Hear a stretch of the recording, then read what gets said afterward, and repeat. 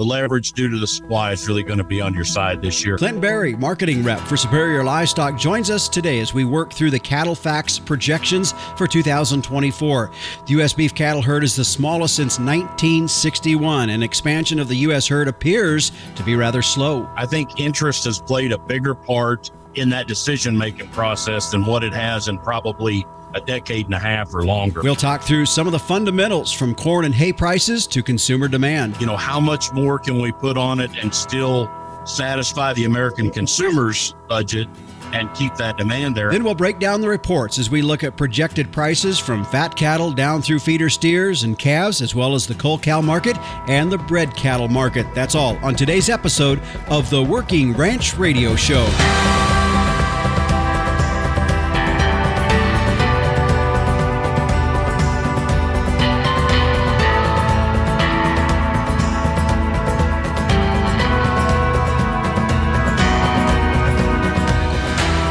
Hi, everyone. This is the Working Ranch Radio Show. I'm Justin Mills. We're glad to have you joining us on our program today. As you heard there in the opening, we're going to be reviewing and looking through the projections of the 2024 Cattle Facts report that came out at the industry convention that took place down in Orlando. Clint Berry joining us on that. We'll be getting into that in just a few moments. But before we do that, I did want to let you know later on in the show, we're going to have also another guest joining us, Dr. Travis White with Saskatoon Colostrum Company, as we talk about that element of our cow-calf and our mama cows out there and those calves, the need for that liquid gold that I call it, that comes with those mama cows when they have calves. And he's going to be joining us to talk a little bit more about that as well. Also, don't forget, meteorologist Don Day will be in with a look at our long-term weather, and the Captain Tim O'Byrne also stepping in for this week's edition of Tim's 2 Cents. So just to let you know what's all in store for this week's program. Now, as we turn towards our show, I'm pleased to have back with us Mr. Clint Berry. He is a marketing rep for Superior Livestock. And Clint, glad to have you joining us back here again on the Working Ranch Radio Show. Hey, thank you, Justin. Always a pleasure to tune in and get a chance to visit. Well, I'm glad you can join us, as you and I were visiting before we went on air. I know you're in Kentucky right now. You had a set of calves to ship out, but I also know you've made the big move back to your home country of San Angelo, Texas, and quite happy about that. Yep. Yeah, I get a chance to get back closer to my mom's side of the family and their home ranch there. They're just about just right up the road, about 75 miles or so. In Texas, we always just say, about an hour or so away is all they are. So yeah, that's close. Everything's relative. Yeah, that's close. Well, let's jump into this. You and I, a year ago, we did the same thing. We just kind of rehashed a little bit of the information that's come out here at the front part of the year between Cattle Facts and the USDA. In fact, the USDA just kicking out their inventory report the first part of this month. Cattle Facts also at the recent CattleCon convention down in Orlando. They gave their presentation as far as what they expect for numbers to be this year. Let's jump right into this and look first at the cattle cycle. And we're at this point right now where we're still in a rebuilding phase, and we continue to see that. And I know probably as you saw cattle and calves shipping and seeing what's out there, still going to see these numbers drop a little bit as folks selling off and maybe not retaining as many heifers, maybe starting that process. But what are you saying? Yeah, I would agree with that. And like you said, we looked at these numbers last year, and obviously hindsight 2020, we probably weren't aggressive enough in our projections from last year's market. But as we said here this year, and I really thought this fall you'd start to see some pressure on the bred stock market, meaning young bred cows, replacement heifers, bred heifers or open heifers, either one. But, we really never saw that last year. The feeder value on them females were enough, and there just wasn't enough pressure to differentiate those heifers in the marketplace. You could tell there just wasn't a lot of replacement value on them. And I was surprised because I thought we would turn that engine on the last fall, somewhere maybe December, January of this year, maybe late November, December of last year, and it just didn't happen. And that's a clear sign that we are not rebuilding numbers, after we've had one of the biggest cow kills the last couple of years here rolling for us. And that's tough to kind of stomach to think that, we're not rebuilding the cow herd, but it's also, on the optimistic side, it's also a clear indication that this cycle is going to last a little bit longer because we haven't started that process to build back. And we may never build back to the cow numbers that we once had, but we will certainly turn that crank and start adding some heifers back. But boy, it's been slow to come right now. There's just not been any replacement pressure value in the marketplace as we currently stand. Yeah, towards the tail of our conversation today, I want to go back to this, and we'll look a little bit more as far as where we see this cycle, the length of this cycle going to be, because what I'm noticing too is that when we look, a lot of times there's always a lot of comparison over previous cattle cycles. One of the things that we're seeing in this is people are kind of slow in keeping some of these heifers back. Maybe it's an indication of where the interest rates are at. Also, maybe some things that we went through with coming out of years of drought in much of the country, and it's pretty slow. Yeah, I would agree. I think interest has played a bigger part in that decision-making process than what it has in probably a decade and a half or longer, folks. That's a twofold deal. Not only is it the interest rate on what you may purchase, but it's the fact that no matter what part of the country you're in, the last 2 or 3 years, all of us have struggled in some form or fashion with weather conditions, drought conditions, whatever it's been. And our operating notes have gotten higher in a lot of positions. And that interest on those have been bad. And I know a lot of the customers that sold their calves this year were counting on collecting their first really solid, higher market paycheck. And a lot of them got sound on their bottom line. They eliminated a lot of red on that bottom line and got squared up before they were going to be interested in reinvesting, regardless of what that was. If it was machinery or improvements or cattle, a lot of them wanted to square a lot of that up. And I think they've been a little slow coming back out the gate. And I'm going to attribute that to interest. I mean, I can tell you, I feed some cattle, and my interest rate in the same feed yard barn from the same bank is about 45% higher than it was, 2 years ago. Yeah. And that's a cost that adds up and eats into that profit line. Yeah. Let's switch gears just a bit. Let's talk about fed slaughter capacity. Something that I thought was an interesting graph when I saw this was that 2023 was the first year since 2015 where we had enough hook space to match the amount of cattle to slaughter. And prior to that, we were producing way over the shackle space. And you and I, we've talked about this before, but now we're starting to see that matching up a little bit. That's got to be very helpful to give us some leverage as a producer, I'd guess. Yeah, that's right. That's right. We've swung that pendulum back, and think how much we've talked about, especially since the COVID era. But think how much we've talked about trying to add hook space to better line this industry into being more efficient and having the ability to kill the cattle that we've got produced. Plus, the other side of that, not only have we added and are still in the process of adding, of course, a lot of the big plants that we're talking about haven't actually come online yet, at least not in full force. But having fewer animals there is that way too. Like I said, it's a catch-22 a little bit. It's when we're dealing with smaller numbers, it's tough because you hate to see the industry shrinking. But for all of us that stay in, that only increases the value of the animals that are there. And it's kind of a double-edged sword in some ways. Mm-hmm. Yeah, it is. We're going to take a break here, Clint. When we come back, we're going to jump more into some numbers, some inventory numbers, as well as market outlook numbers. That's what our focus is here today.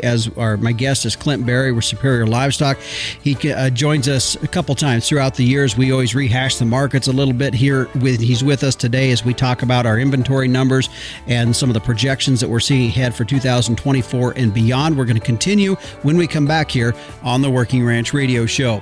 This segment today brought to you by Diamond V, natural immune support postbiotic feed additives, because your animal's health deserves a healthier approach. Find out more at diamondv.com. We'll be back after this. When your goal is to help animals reach their full potential, health matters. Diamond V offers a fresh perspective on animal health, a perspective that supports gut health, strengthens immunity, and enhances performance.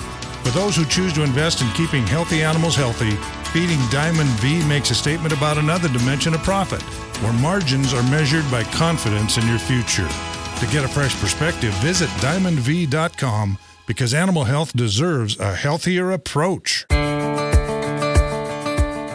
Welcome back to the Working Ranch Radio Show. As we continue on, my guest today is Clint Berry with Superior Livestock. As we were talking just in general, some of the outlooks that have been projected both by the USDA as well as Cattle Facts regarding some of the numbers for this coming year.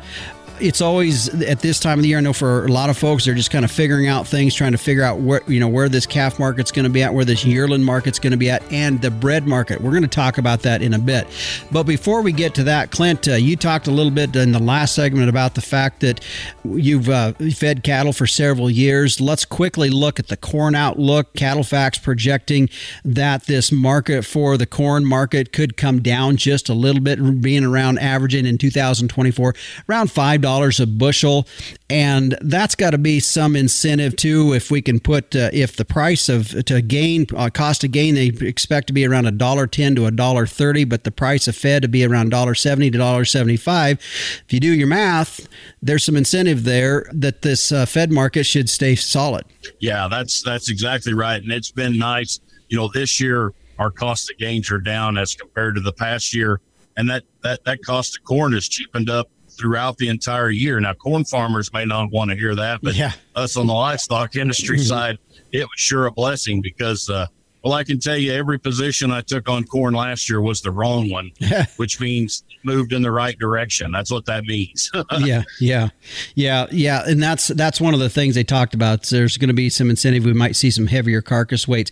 Now let's look on the rancher side of this. And when we start talking hay outlook, because the corn outlook, I know there's guys that retain cattle, and of course it does affect us as ranchers that maybe don't retain cattle, what the price of corn is. But what directly affects a lot of ranchers would be the cost of hay. And we look at this hay outlook. We do know in 2021 and 22, boy, I tell you, the supplies were tight with drought. 2023, even maybe not as tight, and prices are down a bit. But projections for 2024 is these prices come down another $30 a ton, and around $185 a ton, which I still think is ridiculously expensive. But nevertheless, that's going to be positive to helping the bottom line in general. Yeah, that and a good indicator of the change in the weather pattern that's helping us with that production. For 2 or 3 years prior to last year, there wasn't a part in the country that wasn't struggling with forage production in some form or fashion. Last year was the first year that a large majority of the country was blessed with excess hay and forage, and that was a good thing. And so when you see that, and even though, like you said, it may seem like it's still going to be a little high as compared to normal, but we've also got to adjust and remember fertilizer and fuel costs are higher than what we would call normal too. If in comparison, marginally wise, that's pretty much staying in line. Mm-hmm. Yeah. Let's get into the market outlook, and let's start on our feeder steers. We talked about it just a little bit ago when we were addressing where the corn market was going to be at for the year. And in 2023, the average price on fed steers was $1.75 a pound. This year, they're projecting that up to be about 9 cents higher at about $1.84 a pound. Those are just amazing prices in itself. Yeah, they are. We've not seen prices like that for since the big push back in 14 or so. Mm-hmm. But and here we are, projections in the mid 180s, and we're there right now on the board. We're tickling it right now. So I don't think that's by any means out of line. It may be a little bearish as compared to where we may end up, especially depending on what contract month you want to talk about. But on an average, that's doable. And those prices need to be there, because I can tell you there was a lot of buyers that bought those calves in 2023 that shipped in the fall of 23, especially those that were bought in the early summer during that big push when we had all those high prices.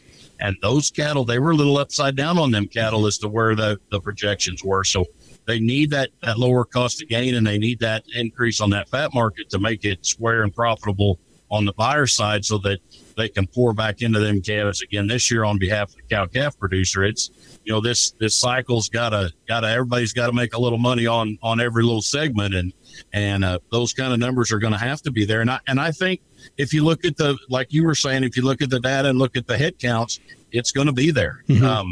My only question is, how much can we put on? If most of the cattle that were sold last year were somewhere between 25 and 40% increase in value over a year, mm-hmm. I think that's a pretty fair number, depending on what you were selling and how you were selling them and all those kind of factors. But, how much more can we put on it and still satisfy the American consumer's budget and keep that demand there? I think we're all going to figure that out over the course of the next couple of years here as to where that ceiling is or where that sweet spot is. That's my only fear, because the numbers say that cattle should increase in value, but I've got to worry a little bit about, will we continue to move the tonnage for the value in the grocery store with an economy faced with some challenges for the American consumer? Yeah, and I think that's a valid concern. That's always a concern when we see record high prices. We know down the road that's going to affect something as well, mainly our consumer, our customers. Let's drop down to the feeder cattle, or the feeder steers, the calves, that 800 weight steer. In 2023, the average price was $2.18 a pound. This year, they're projecting a range anywhere from $220 to $260. I hate giving ranges because I think that's there's a big difference there between $220 to $260. So if you settle at $240 on these feeder steers, boy, I'll tell you what, again, some unprecedented numbers there that we're seeing as well. Yeah, that's right. And you're right. When you give those ranges, of course, the seller always hears the highest ones. Yeah. And the buyer always hears the lowest ones. It's a funny thing on that. But yeah. And if you look at the current markets on some of the top end cattle right now, you threw out 240 as the round number. We're pretty close to that on an 8 weight, especially with a good address. Mm-hmm. We've sold several in the 30s. And this week I heard reports of some in the 40s and 50s even. Some of them would be program calves to be up in the 50s right now, but I don't think that's out of line as to to where we're going. And it makes sense in the big picture. That makes sense with shorter numbers, because those feeder cattle, they've got so much more value with that extra age on them and their hardiness that you can see that market get pushed that way. And don't you think, Clint, that that particular class of cattle is really susceptible immediately right here, right now, to where we're at moisture-wise and drought conditions-wise across the country? That's exactly right. They've got shorter time between now and harvest, and that's one of the challenges or benefits, depending on what side of the aisle you're on there. The other side of it is, they've always got, by the time you get an animal to that size, you've pretty much eliminated all of the possible deaths when it goes to feed. Mm-hmm. And that's another reason why they draw that kind of value. But yeah, absolutely, it's more susceptible. Yeah, I think we can talk all the numbers we want to here today, but we do know that weather's going to play some effect. And so that's always the unknown out there. And to me, that's the class of cattle that if it's droughty in a place or in a location, it's going to definitely affect those. Unfortunately, down in your part of the country, you guys have started to get a little rain this winter, so that might be helpful for you all. Yeah, that's right. Compared to where we were a year ago, the wheat pastures are better. We're not fully healed, and everything's not perfect, but it's a lot better off than what it was, and sure a lot better than what if we were talking this 6 months ago. Mm-hmm. We were pretty nervous about where we were going to be, but yeah, you're exactly right there. Yeah. Well, let's take another break here, Clint. When we come back, we're going to continue, folks. We've yet to get into the 550-pound steers, weaned steers. We're going to get into that, plus the cull cow prices, bred female prices, and we'll wrap it all up with just where we think and how long this cycle is going to go as well when we come back here on the Working Ranch Radio Show. This segment today brought to you by the American Gelbvieh Association. Make your crossbreeding count with Gelbvieh and Balancer Genetics. Find out more at gelbvieh.org. We'll be back after this. Capitalize on crossbreeding with Gelbvieh and Balancer bulls. Raise replacement females with added fertility, increased longevity, and greater productivity. Gelbvieh and Balancer influenced females wean more pounds of calf per cow exposed.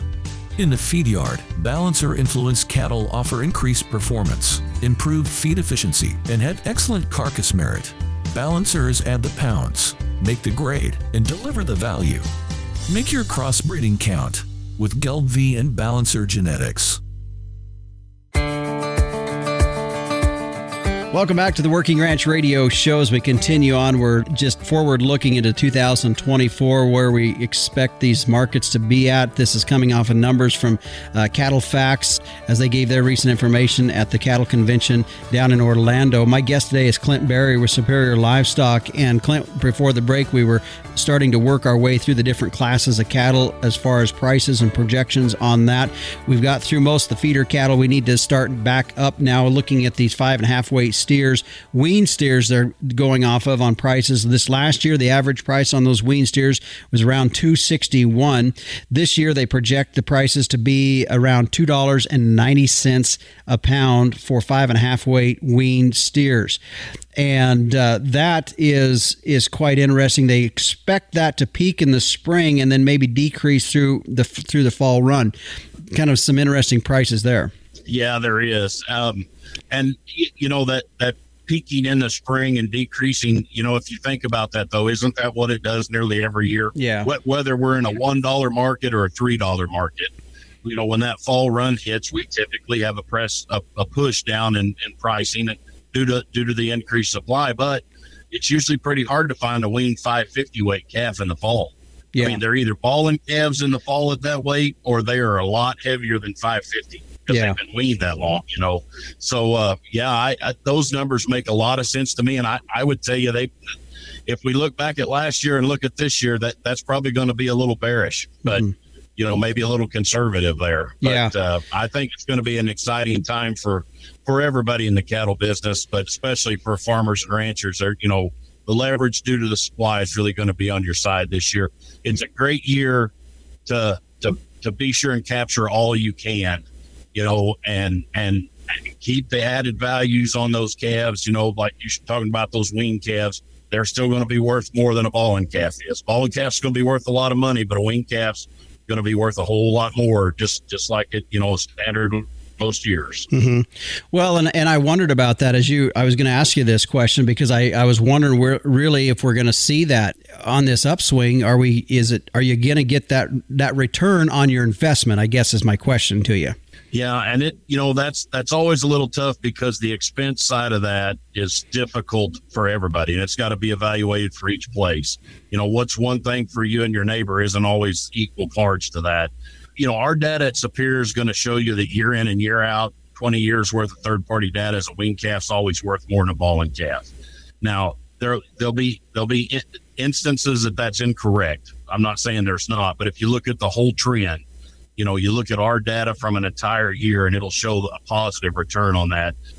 What we run into is a little bit of perception versus reality. You have a year where these cattle spike in prices and we see those numbers and they're outstanding. We're selling balling calves more than we sold wean calves before. And so our mind can't help but go to the fact that we're not getting paid. You know, they're making so much for those wean cattle, but if you compare them to where the wean calves are and the balling calves, and part of that's going to be timing as always, but you know, if you can put weight gain on those calves and change them from a balling calf to a wean calf and add value that way, you're just going to have more buyers intensively looking at them, because the one thing in agriculture that regardless of what segment you're in, labor is an issue. And there isn't a feeder in the country that doesn't talk about how short and how hard it is for them to have enough labor to take those calves from balling status into a weaned and a long wean status. And it's a real challenge in the feed yard to be able to handle that, even in the runs when they're set up. You know, can you imagine trying to wean 10,000 balling calves in a feed yard? I mean, and having the help to do that with. It's a difficult challenge, and I only think as we move forward, you're going to see more and more pressure on that as we go. And if you're talking about program calves, third-party verified program cattle, the non-hormone naturals in particular is what I'm talking about. Those cattle, when they're a wean status versus a balling calf, if they're getting put into confinement, if they're going from the ranch into a calf fetch scenario, those wean cattle are worth a whole lot more because the fallout rate on those, if they have to be doctored, if they have to be treated with an antibiotic, you know, it just eliminates that premium that they paid, and it has to be spread across all of them. And you see a lot of pressure there. That's why you see those third-party program natural cattle that are feeders bring the kind of money they do, because most of that risk is gone. Yeah. So if I'm a producer making that kind of product, I sure want to take advantage of the wean status. Yeah. As long as I've got the forage base and the labor to handle it. You know, I mean, it's going to be different from everybody. Just make it work for you. Yeah, and I think that's a key thing. I think you really, as a producer, if you're in a situation you got feed on hand or cheap feed, or you're close to cheap feed, maybe something to consider. If you're a range guy out in the middle where it takes 100 acres to run a cow, you may not be able to do that. So that's right. You're not set up. That's not efficient. That's right. Yeah, for sure. All right, let's jump through this here. Cull cow prices. You were talking about that just a little bit ago. This last year they averaged 98 cents a pound. This year they're expecting those to be around $1.15 to $1.25 a pound, and with it to peak in the summer months, which is again normally is when it does. From now through the summer months is when those cull cow prices will go, and then lower back through into October and December. Not a big surprise there, but those prices definitely are real supportive for really cleaning up the herd. Yeah, when you're looking at 8, 9, 10% interest on a cow that's not raising a very good calf, and you can make that kind of return as a weigh-up cow, she looks pretty appetizing, and you can understand why we've been killing so many cows recently. Mm-hmm. So, that's just a blessing for the overall beef demand that we're seeing within the U.S. I mean, you know, those cull cows make up the heart of the grind there, and that's a prime indicator of the pressure there is on that staple of the American diet, you know, being hamburger meat. Yeah. And I don't see that going away. I only see that intensifying. The moment we start to have some replacement value pressure, you know, $1.20, that may be considerably too bearish. You know, when we start to have, once you start to have some guys that are going to be willing to calve that cow out one more time around, that aged cow, or keep that younger cow and roll her into maybe a fall calving program or something. Mm-hmm. So I just see that as a big upside going forward. Okay. Let's get into the bred females. And I know this is kind of something that probably, if there's anything that's been a little bit of a head scratcher a bit. I mean, they're strong, and we see these bred markets. Even now they're starting to kick in even more. A lot of these sale barns having bred sales, so we're starting to see that. Last year, the bred female market was around $2,100 a head. This year, they're expecting that to be $2,600 a head. And I think in some ways, some folks also kind of backing up say, man, can I afford that? How does that pencil out? But that's kind of what they're expecting. What do you think on that? Yeah, and I once again, I'm going to tell you, if in fact that we start to see that turn and a pretty aggressive retention rate start to happen, that's probably a conservative number on those cattle, because I was fooled as everybody was. A lot of folks, we assumed that as we moved into the fall, we were going to see that start that kind of pressure. And I just got to imagine that has more to do with outside factors than the internal fundamentals. Yeah. Because internally, when we're selling calves for what we did in 2023 and what we're going to sell them for in 2024, that would entice people to increase cow numbers. Yeah. But the outside factors of this economy is slowing that down. And I just think that a good young bred animal is going to be worth a heck of a lot of money. I hate to, we saw some record prices in the 13, 14 era. Yeah. And I'm not saying we might get that high, but we're gonna tickle and challenge that spot. That's for sure. Well, and I think, as you said, if some of those outside factors can soften a bit, if the feds actually do decrease interest rates by 2 to 2.5%, which they're saying they might do in the 2024, it might lighten that up a little bit, because Cattle Facts runs you through a bred heifer calculator, and on average, they say on an average normal, just throughout the years of history with the cow herd, it takes 4.5 to 5 calves to pay for a bred heifer. And when you take those numbers in 2023, and bred heifers were averaging $2,500 a head, it took 3 calves to pay for that cow. If you take the prices that we're in now and where they could be at, I mean, we could see, if they do the calculator on this, we could see those replacement females well over $3,000. And I think that's kind of what you're saying. Yep, that's exactly what I'm saying. The math just doesn't. The best value right now in the first quarter of 2024. The best value in the entire beef system is a young bred female, or one shortly in a few months are going to be a female with a calf inside. That no matter what she's costing, she's well ahead of everything else, because when you're selling calves for $1,500 to $1,700 a head, and old rule of thumb is 2 of them to pay for a female. Well, that's $3,000 to $3,400 for a young bred cow. And fellas, we ain't selling them for that. Mm-hmm. You can buy them for $500 to $1,000 cheaper than that, and pretty much have your pick. of what you want. And I just think there's a ton of value there to be had. But it clearly shows the upside potential that is there and what will come in that market once it starts. Yeah, I think so. The one key thing in that bred heifer calculator, and I think this is something for people to really consider, is your cost to carry that animal. And if you're going to put a lot to carry that, if you have a lot of cost in that animal, or it takes a lot of hay to feed those animals and various things of that nature, then that's something to think about. That's when we start talking about how many calves it takes to pay off a cow. Okay, we've kind of wrapped up through the numbers. We'll kind of wrap up our conversation here today, Clint, as we talk about the length of this cycle. When we look at this, I know with Cattle Facts, they break this down into a rebuilding phase from now till 2025.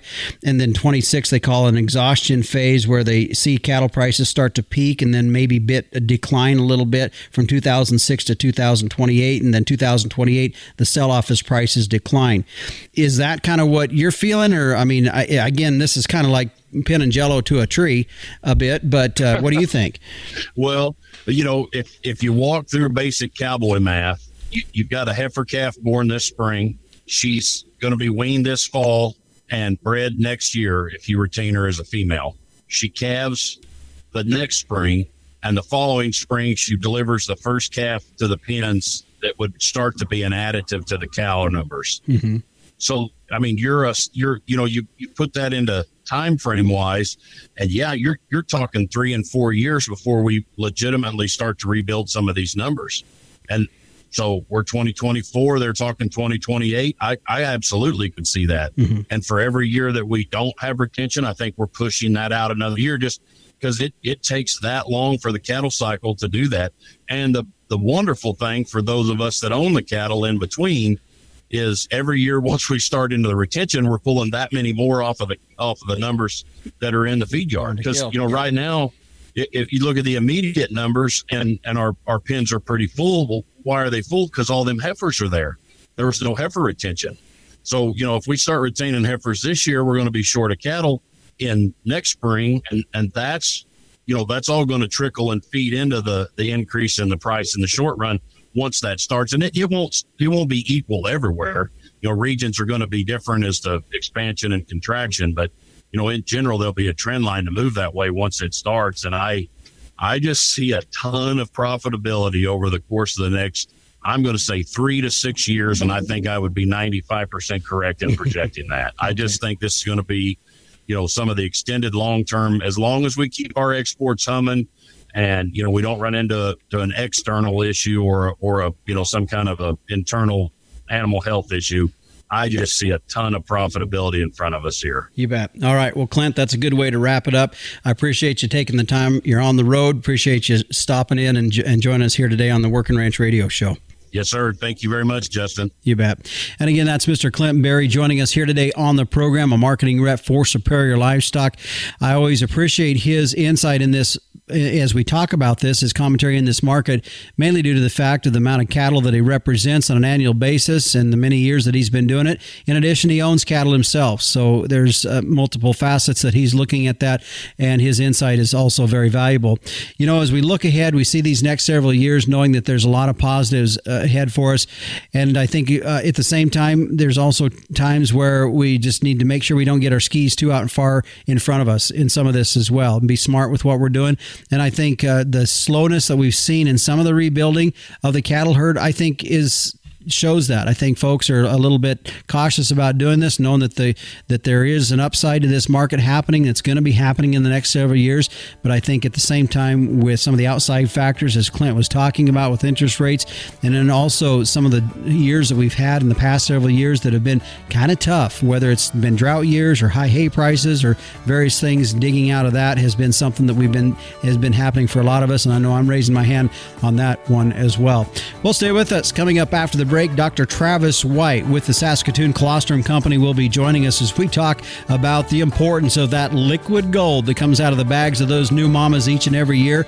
And we're going to be talking about the different situations that arise with cow-calf operations. When should you replace colostrum? When should you instead be supplementing colostrum? We're going to talk about those kinds of things when we return here on the Working Ranch Radio Show.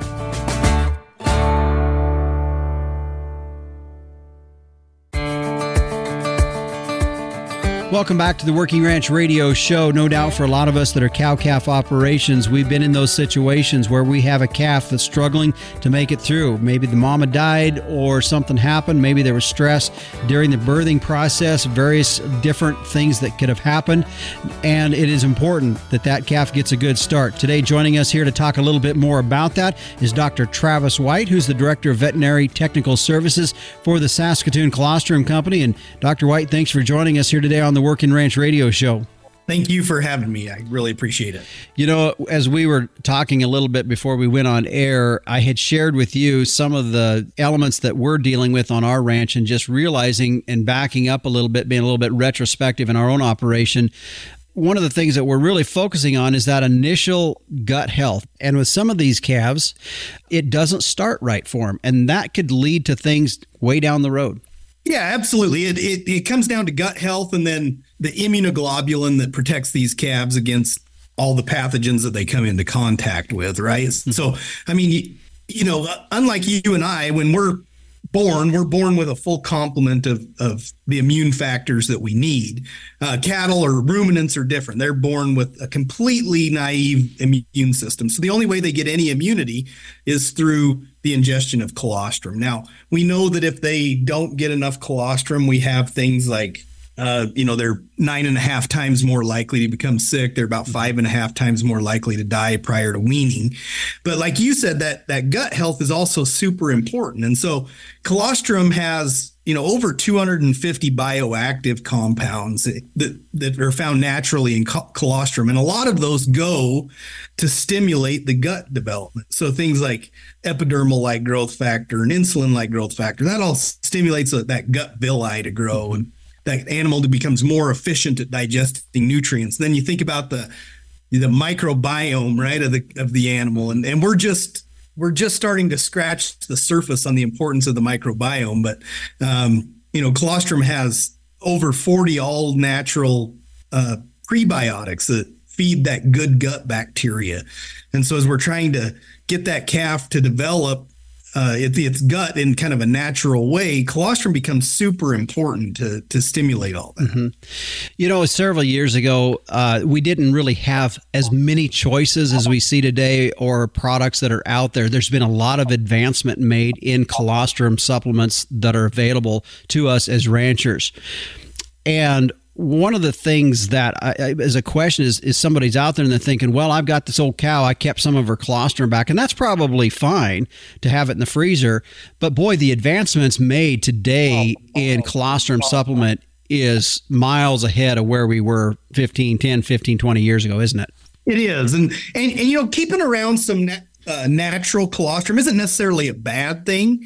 The thing I caution producers on is, as I go around the country doing meetings, one of the things I often ask beef producers is, where do you get colostrum? If you've got a calf that you have born and it needs colostrum, where are you getting it? And oftentimes, depending on the region that they're in, they're getting it from like a little local dairy or something that they're neighbors with. And I caution them from doing that because, one of the things that we deal with in the dairy industry is Johne's disease is extremely prevalent in the dairy industry, and we're pretty much guaranteeing that we're going to bring Johne's disease into our beef herd if we're using colostrum from a source like that. So, I mean, if you're milking colostrum from an older beef cow that a calf passed away or something, and you're keeping that, that's fine. But I would caution producers from getting it from a local dairy. But like you said, the advancements in colostrum have come light years. It used to be a lot of the colostrums we had were what we call serum-based colostrums. So they were more or less blood serum mixed with milk replacer. Then they started using some colostral antibodies, but again, still mixed with some milk replacer to kind of recreate that. But, cows have been making colostrum in a perfect form for millennia. And so that's kind of our philosophy is we think whole bovine colostrum, nothing added, nothing taken away, is the best form. And so that's kind of the game we play in. We collect from over 1 million cows worldwide. And all we really do, we don't manufacture colostrum at all. The cow manufactures it for us. All we really do is standardize it, heat treat it to kill all the pathogens, and then dry it down and ship it out to you, the producer.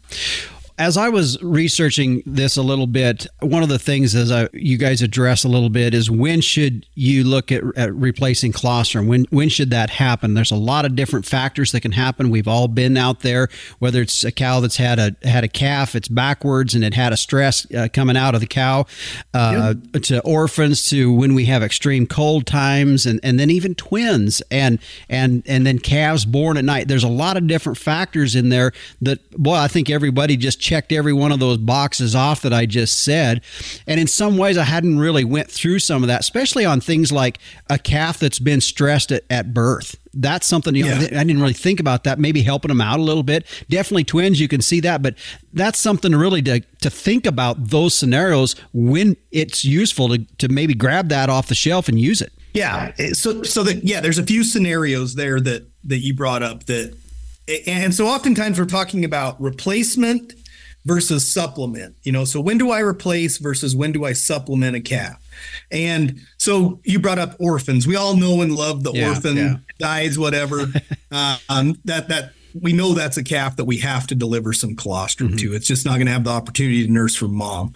And then you bring up things like dystocia. So we know that calves born via stress, so via dystocia, whether it's a pulled calf or C-section or whatever, their ability to absorb colostrum drops by about 35%. And so we've got to deliver more colostrum, more high quality colostrum to that calf in a shorter period of time just to get them to achieve passive transfer.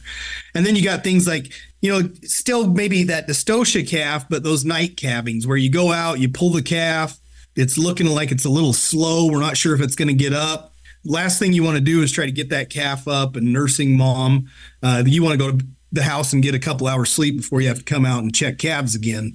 And so that's another opportunity where maybe replacing that calf with some colostrum is beneficial. And then you brought up twins. We never know which twin is going to be more vigorous. Yeah. And so replacing both of those twins oftentimes is the best measure, at least with one dose of colostrum. Then we know that both of them had an adequate amount. And so we have a decision tree, that we utilize, but our ultimate goal is we want that calf up and nursing vigorously and well bonded with the dam within 2 hours. So if that doesn't occur, that's kind of our first checkpoint. So if the calf isn't up and nursing within 2 hours, then we deliver a dose of colostrum to that calf. Then our second checkpoint is kind of 6 to 8 hours later. And so 6 to 8 hours later, again, hopefully that calf is now up, nursing, well bonded with the dam, and we can go on and not worry about that calf anymore. But if that calf is still not up and nursing, then we'd provide a second dose of colostrum to that calf at that point. And then when we start talking about supplementation, then that really comes down to a volume issue, right? So there are some animals that are just notoriously low on colostrum, and those would be first calf heifers. So, oftentimes I hear producers say, well, I never keep replacements out of my first calf heifers because they're smaller, they never grow quite as good. And a lot of that can be because a high percentage of those may be failing passive transfer or low on the passive transfer scale. And so supplementing those calves born to first calf heifers can really promote some growth benefits out of those calves. And then if you've got a cow with a history of weaning a light calf or a calf that develops some pneumonia, maybe a calf that scoured, again, a lot of times we think of that as, they came into contact with some pathogen, right? Yeah. But oftentimes that can go all the way back to just they had poor quality colostrum and they're more vulnerable to those things. Why does this calf get scours but the rest of his buddies don't? Well, he may be born to a first calf heifer, or again, that cow may have a history of weaning a light calf and just has a history of poor quality colostrum. Yeah, that's for sure. And as you're talking through all that, I'm just thinking, boy, it's so important, just like a house. I mean, you got to start with a good foundation, and this really gets back to that. And if there's a shadow of a doubt, especially with where calf prices are, it's better to be safe than sorry. Absolutely. Yeah, just pull that trigger. And again, oftentimes we get the kind of the pushback that, well, it's expensive to do that. And I couldn't agree more. I'm as a rancher, we're trying to manage our costs and whatnot. But, what's a $30 bill in a potentially $1,500 calf? It's pretty small change. And then, you look at, especially your heifers, replacement heifers that you're looking to keep back. if a calf fails passive transfer, that heifer, and she was potentially a heifer you're going to keep, she could be 30 days later in her first service or first calving, if you will, than the other heifers that got adequate passive transfer. They grow at about 2/3 the rate of their counterparts, and their feed efficiency is reduced by about 50%. So you start talking about the commodity prices and everything else. To have an animal that grows at 2/3 the rate and has a feed efficiency that's reduced by 50%, that's a pretty big cost, and we can afford to put some dollars into them on day one. Yeah. Well, I told you when we got to the very end here, I did have some specific product questions for you. Saskatoon Colostrum Company, you'll see the products SCCL if you're looking out there for products. But this is one of the things, and I'll tell you, it's kind of a head scratcher. You look there and like, well, which one do I get? How do I know which one I need to be looking at here? Yeah, and it is pretty confusing. I think just within our company alone, we have our house brands, and then we have well over 20 private labels that we do for other companies. So again, we're big on whole bovine colostrum. So in our opinion, it doesn't really matter as long as you're buying something that's whole bovine colostrum, doesn't have an ingredient list, something like that. So grab the package off the shelf, flip it over. If there's an ingredient list there, it's something you want to kind of walk away from. If you can't find an ingredient list, then that tells you that it's whole bovine colostrum, and maybe we can go ahead and utilize that product. We'd love for you to use our products, and so look for the little Canadian maple leaf on there. And so, like, for example, if you go into a Tractor Supply or something like that, we have a brand in there called Colostrix. Okay. And so Colostrix is something that we produce. And so again, look for that little Canadian label on there. And then you'll know that it's one of the Saskatoon products. If you're going through your vet clinic, a lot of times they're going to have a product called Vet One, or Just Like Mom. And both of those are great. So, I wouldn't say there's one product that we manufacture that's better than another one. They're all whole bovine colostrum. Okay. Each of the products has something a little bit different about it. So like we have a in-house product called High Cal. It's a little higher in fat. Colostrum 200 is a 200 dose, highest concentration of IgG on the market. It's really considered the true replacer on the market. Okay. But yeah, just look for that little Canadian maple leaf and make sure there's no ingredient list. Okay. All right. Well, the website is sccl.com if they want to find out more information about Saskatoon Colostrum Company and the products they offer out there. Dr. White, appreciate you taking the time. I know you're busy. You were telling me before we went on air, you spend 200 some days on the road. So I appreciate you taking the time out here on a day that you're home. I appreciate it. Thank you. You bet. We'll talk to you later. Bye. And again, that was Dr. Travis White, Director of Veterinary Technical Services for the Saskatoon Colostrum Company. Again, that website, should you want more information or to research the products that they have, you can go to it at sccl.com. Well, stay with us. Coming up after the break, the Captain Tim O'Byrne, publisher and editor of Working Ranch Magazine, will be in for this week's edition of Tim's Two Cents, and we'll also hear from meteorologist Don Day with a look at the long-term weather. We're going to be looking as far out as March. What's he have to say about that? Well, stay with us. We'll find out when we come back on the Working Ranch Radio Show.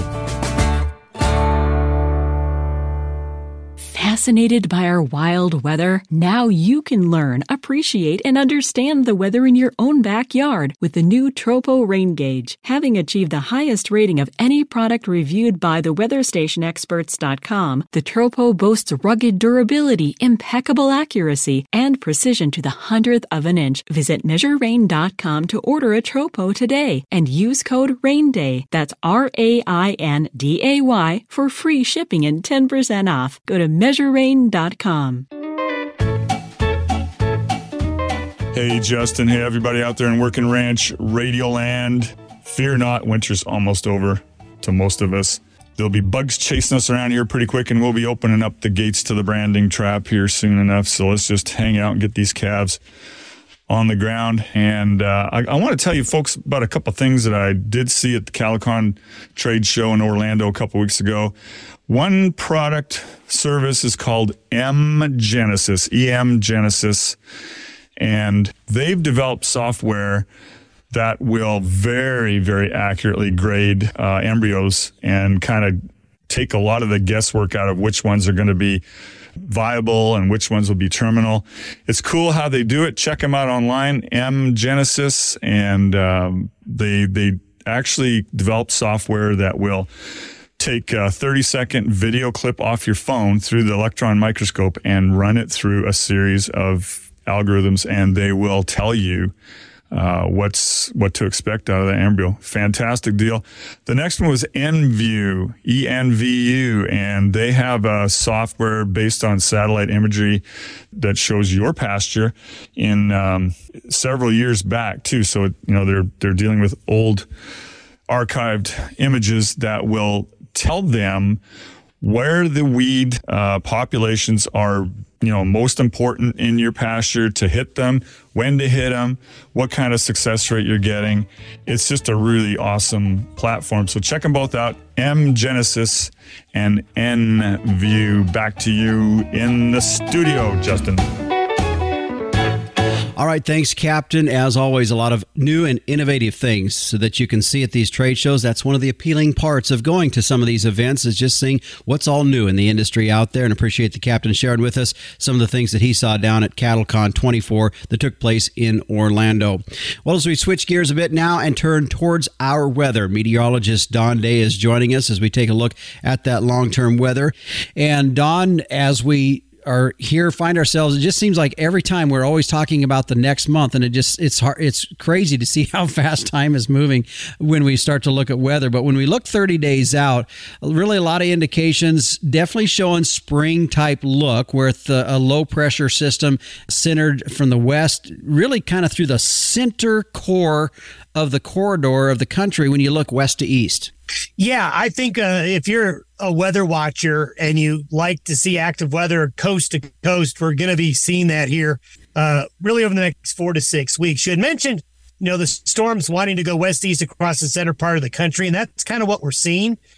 We have a developing pattern out in the Pacific that is going to be producing a lot of storms, and they're going to want to enter the Pacific Northwest, Central California, then basically go west-east across the USA. And you sort of expect that this time of year. You usually see the pattern get a little more stormy. That, combined with the fact that there's still a lot of cold air up north, should make for a lot of weather. I mean, over the past week, we had pretty good snowstorm in the Northeast. They're experiencing another little wave of snow, and we're going to see more rain and snow into California. We're also going to see a very active pattern across the Central High Plains and Rockies as well. So there's going to be active weather. It's not going to be boring, that's for sure. Yeah. When we look at temperature-wise with all of this, of course, when we start getting into the spring of the year, colder is kind of better because that usually indicates moisture. Is that what you're seeing? Yeah. One thing I think we're going to see is that with the Pacific ratcheting up, you just get more Pacific air into the U.S. and less Canadian air. So you're generally going to be looking at temperatures that are going to be colder in the storms, but not terribly cold. I think the Great Lakes, the northeastern part of the United States, is probably the most susceptible to getting some Arctic shots still. But the temperature trends don't look that cold. But if you're cloudy and wet, it's still going to be pretty chilly. And I think that's what we're going to see, especially in the far west. Okay. All right. Well, Don, appreciate you stopping in and joining us with a look at our long-term weather. Thanks for having me. And you can tune in each and every morning and follow Don Day as he tracks our weather across the country. Dayweather.com is the link to his website. Stay with us. We'll put a wrap on this week's show when we return on the Working Ranch Radio Show.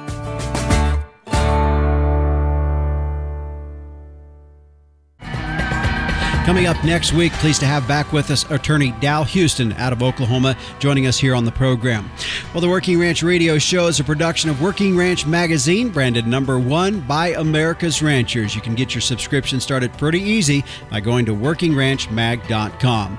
My email address is justin.workingranch@gmail.com. Thanks for joining us. I'm Justin Mills, and until next time, keep your chin down and your mind in the middle. So long.